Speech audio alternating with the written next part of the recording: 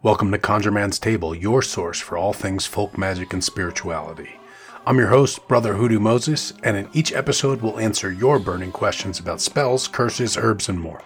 If you're new here, you're in for a magical journey. And if you're a returning listener, welcome back to the table. Let's dive into today's question.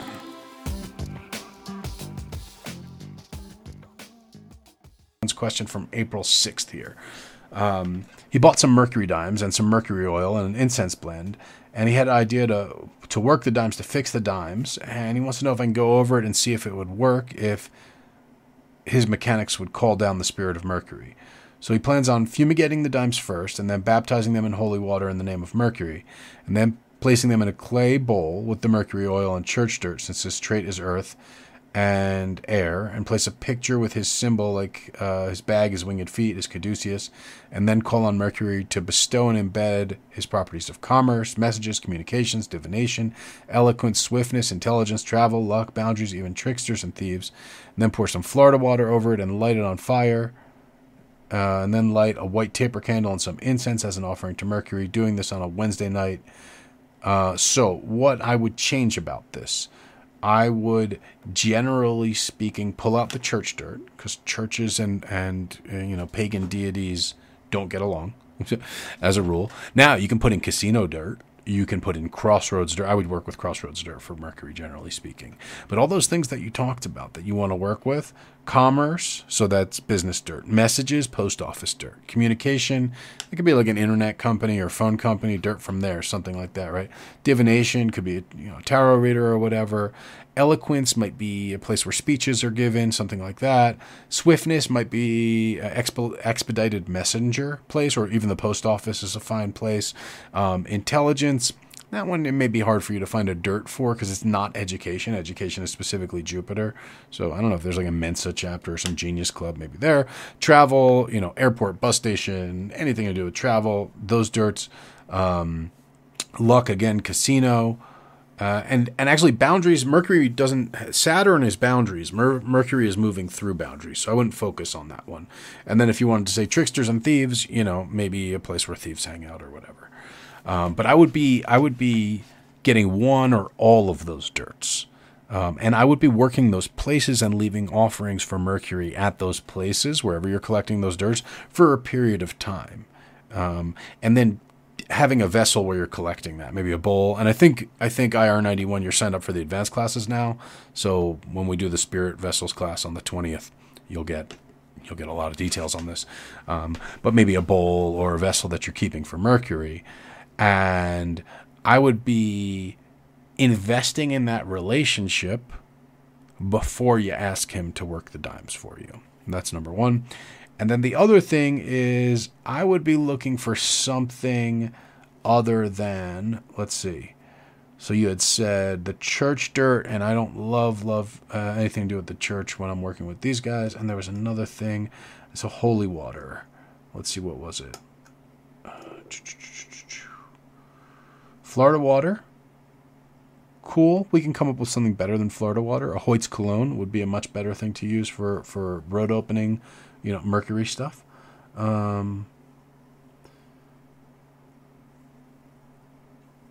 So,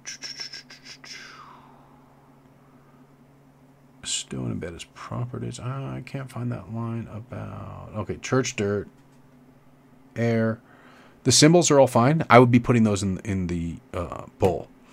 In terms of fumigating the dimes and baptizing them in holy water in the name of Mercury, I wouldn't baptize it in Christian holy water in the name of Mercury.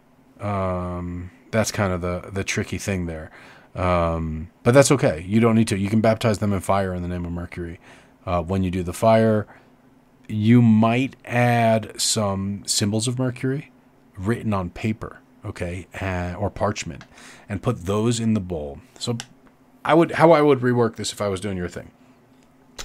I don't know how many dimes you have, but I would take those dimes and I would go to the places I mentioned to get dirt from with your bowl or your vessel or whatever. And I would put your dimes in or I would put your, if you have like physical symbols of Mercury, like you were talking about the winged feet and the caduceus and stuff like that. If you have them in a non-flammable form, whatever that is, put that in the bottom. of the bowl. And then the dirt from the various places. And when you're getting the dirt, I'd actually dig a hole, put the bowl in the hole. Oh, we're going to use the drawing. I'm going to use my drawing board here. So I would start by digging a hole. Let's see how my drawing is doing today. Oh, not so hot. It was really good the other day when it didn't save it. So I would have a hole. And then I would put my bowl in the hole. Whoop. And then I would put the dirt that I put out of the hole in the bowl. That makes sense, right? Then I would be making offerings here, right, in the hole. So maybe I would burn incense up from the bowl on the dirt that I put in, and then I would be burying some offerings here. It could be money. It could be whatever offerings you would think of giving for Mercury. Probably not the metal Mercury because it'll destroy the earth there. But whatever you're going to put there.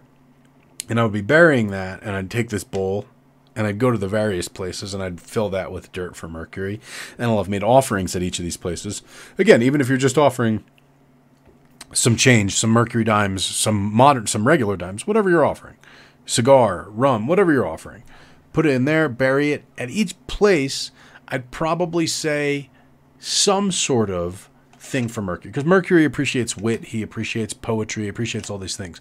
So you might find one of the odes to Mercury. There's a Shelby's Ode to Mercury, I think is like, I don't know, I read it to my kids. It took like half an hour to just read it, right? So it's long, so you could break it up over multiple things. And be kind of announcing yourself and making your presence and making your relationship with Mercury as you're going to the places he rules and kind of connecting with those energies. Then when you've got all that in the bowl, then I'd be putting then when you're home and wherever you're going to do this work. Now I see you saying that you don't have a yard and you can't go to a crossroads. I mean, I would just go to any place that has to do with Mercury. So again, a post office, they usually have cameras at post offices, which isn't great. But, you know, I wouldn't not do it in the parking deck of a casino. I've definitely done stuff like that. Just depends how and when, how determined. The fact that it feels weird and uncomfortable and very charged definitely carries through into the potency of the work. I will say that. As far as, let's see, pouring Hoyt's cologne, light it on fire, that's all good. White taper candle, sure, could be red, could be one of his colors. It's not going to be a huge thing. As far as doing it on Wednesdays, that's awesome. Doing it on one of his hours is even better. We can work on planetary hours and how you would target specifically the hour of Mercury. We can definitely do that. So you can do that as a follow-up question as you're specifically planning it. We can actually look at a schedule and figure it out when you should do it. But I would seek to do it. I wouldn't try to just be like, oh, I want to make some Mercury dimes.